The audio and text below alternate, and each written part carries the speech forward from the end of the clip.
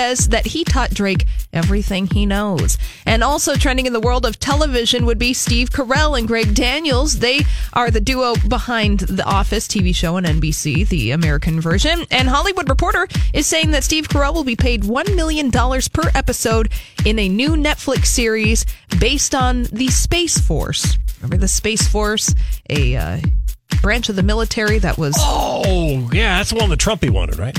Yeah. Yeah, okay, Space Force, got it, yeah. Yeah, it's kind of a real thing. Thanks. Sade, she is celebrating her 60th birthday today. She is trending. Smooth operator. Yes, and also trending would be Jimmy Fallon and The Tonight Show, and they're heading to Puerto Rico for a special show with Lin-Manuel Miranda, the cast of Hamilton, also Chef Jose Andres, Bad Bunny, providing the music, lots of things to be excited about there. Well, that's what's trending here at My Talk, and I want to remind you, My Talk 107.1 is a proud partner of the Valentine's Day TC5K presented by the Minneapolis Heart Institute Foundation. This fun run from Twin Cities in Motion circles Lake Nokomis in South Minneapolis, and when you register, receive a free Poco Pom hat. Sign up at tcmevents.org. And now time for the weather with Donnie. Looks like clouds for the most part tonight. 16 the low, and then 23 will be your Thursday high. Right now it is partly sunny. Not too bad. It's 20 at My Talk.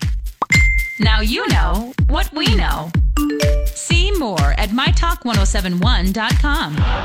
You probably think that you are better now, better now. You only say that 'cause I'm not around, not around. You know I never meant to let you down, let you down. Would've gave you anything, would've gave you everything. You know I said that I am better now, better now. I only say that 'cause you're not around, not around. You know I never meant to let you down, let you down. Would've gave you anything, would've gave you everything. Oh, I've seen you with your... Hey, everybody. Thanks for hanging out with us. We are being joined by Amy Gentry. She wrote a book that we read, her first book, As Good As Gone, a couple years ago. Yeah. And her latest book, I think it just came out yesterday, a novel of suspense. And it really is. It's called Last Woman Standing. Hi, Amy. Are you in New York City? Hi. I am. Oh, the book tour is just kicking off. Yeah, tonight is the first event. I'm so excited. You should be. And I tweeted you when I was done with the book, I want you to get an exploding movie offer for your book, Last Woman Standing. Oh, yes, I saw that tweet, and I second that. I am very much ready for an exploding movie offer. And you know who we talked to like last year about this time was AJ Finn, Woman in the Window. And we never had heard that term before, and he told us he got an exploding offer for Woman in the Window. So I want that. Yes. I want that to happen. It sounds a little scary, doesn't it? It sounds a little threatening. Oh, no, it's a lot of money, and you just say yes or no. Yeah, we were just like, oh my gosh, what is that? We'd never heard of it. So, Okay, give people the setup of Last Woman Standing. It's your second novel, and it is so twisty and so good, but you've got to give us the setup. Okay. So it starts with Dana Diaz. She's a stand-up comedian living in Austin, Texas, and she's already tried and kind of failed in LA when the book starts. So she kind of opens on a low note, and right away she meets Amanda Dorn, who's an ex-computer programmer who's also kind of been driven out of her industry. And both of them were working in male-dominated professions, and they instantly start bonding over a drink about how, like things that have been done to them or said to them that were inappropriate, and they sort of go deeper and deeper until somehow by the end of the night they've made a pact. They're going to swap revenge on each other's attackers and harassers. Okay. So that's where the book begins. Oh my, and from there, I mean, hold on to something as you're turning the pages. Go ahead, Well, Jules. what I think was interesting is reading, Amy, what you wrote about it is that you yourself had, you've tried a lot of different careers, which is, you're very funny how you write about it, but you were interested in being in comedy yourself and actually did stand-up comedy. Well, just like the very smallest bit, I would say I dipped a toe into it. My husband does a lot of that, and I have a lot of friends who do. So it's kind of, more, I was just soaking up what I was around, and I thought, hey, I could do this. It's fun. I've always loved to perform, so I just gave it a try. And what I learned is if I don't have a script memorized in advance, I don't want to do it. And I also don't like being on stage alone. So both those things are not really conducive to stand-up. Right. But I do like comedy, and I've seen a lot of it, and I did a lot of research into stand-ups, particularly for this book. I'm curious if you had, where you got the idea. Like, did the comedy idea come to you first about doing something about a comic, or was it the revenge tale that came to you first? How'd you get the idea? I don't know if this is going to shock you or not, but it was the revenge. Okay. Yeah. Maybe you're getting an impression of my temperament at this point. But I had the idea first, I think, for the revenge swap. And more to the point, I wanted to talk about broader, more structural types of, abuse and harassment that happen to a lot of women. Mm-hmm. So in my first book, I had written about this very, rare form of abuse, which was like kidnapping. And I wanted with this book to talk about something much more relatable that, a lot of women have experienced workplace harassment and other forms of harassment, which kind of drive women out of professions or hobbies or careers a lot, and without them even thinking about it necessarily. So, right. So comedy kind of came from that. And I had actually been, because I do know a lot of women in comedy, I'm on some kind of boards, some sort of private forums, and I had seen a lot of women talking about these particular types of incidents, and that's why it occurred to me immediately. I love writing about performers, and I thought, well, I got the idea, I've seen this unfolding in the world of comedy, so why not start there? Right. It's really one of the things, because there's in the descriptions, it's a rage-filled, these women are filled with rage and revenge and talking about getting at that feeling for women. And how, Dana Diaz, the comic, how she really kind of had pushed down a lot of things. And I think... It's what all women do. Right. And I was just thinking when the trials were happening, kind of the pre-thing before Judge Kavanaugh was appointed last summer. Oh, that was so triggering. That triggered so many different things for myself and for so many other people, Lori, and other people. And I just... Yeah. That part of the book is very interesting and compelling, but it's so you never know what's happening, and the use of modern technology is something. It really is. I hope that comes across as convincing. Someone asked me if I knew about programming, and I was like, no, I know even less about it than I do about comedy. So hopefully the research held up. Yeah, I think it did. It was all very believable, and you haven't even had any, you haven't even done any book stuff yet. I know you've done interviews because you've had some interviews out there, but you haven't been with any groups of people yet, have you?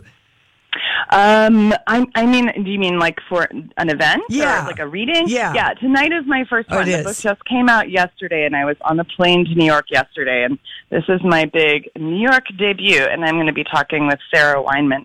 I don't know if you know who she is, but she's an amazing kind of doyen of all things crime. So I'm super excited about that. Yeah, lovely. And I've been talking to, I've done a lot of Q&As and interviews and stuff, but this is the first live event. So I'm super excited. Oh gosh, that'll be so exciting for you. Plus, if you're anywhere around Broadway at 7:45, the lights are dimming for Carol Channing.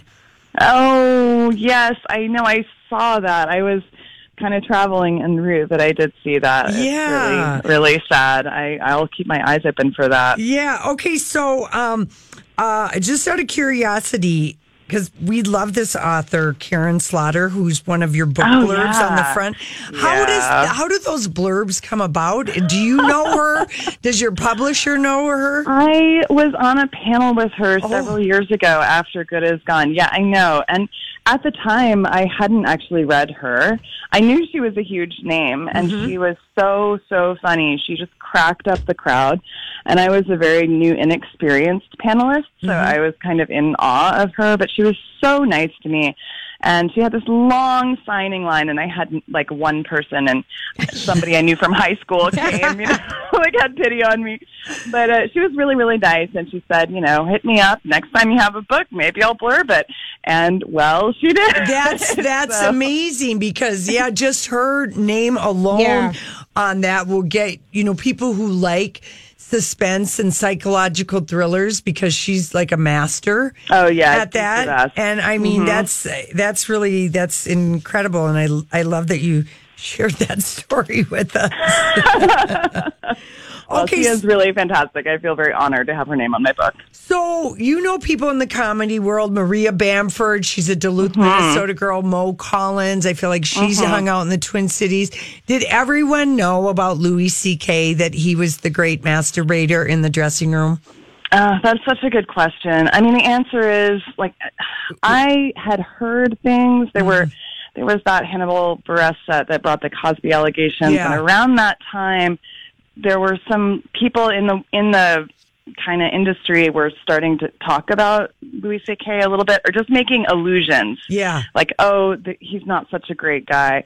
And so I kind of knew about it, but I am not sure how much other people knew. It was just, again, it seemed like so long before anything happened. And it's so funny how recently all this just suddenly popped. I mean, all of a sudden, all these stories came out at once.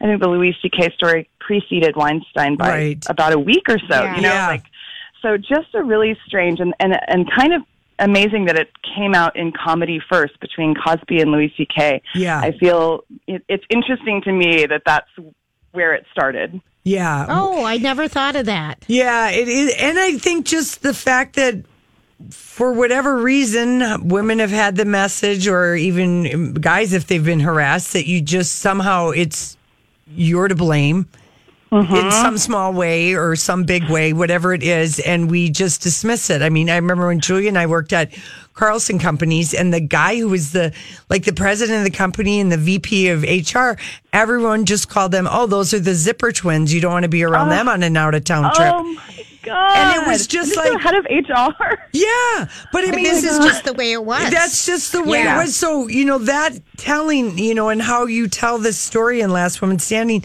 is very relatable to anybody who's had small amounts of harassment to big amount of harassment to actually being raped or assaulted. It's very.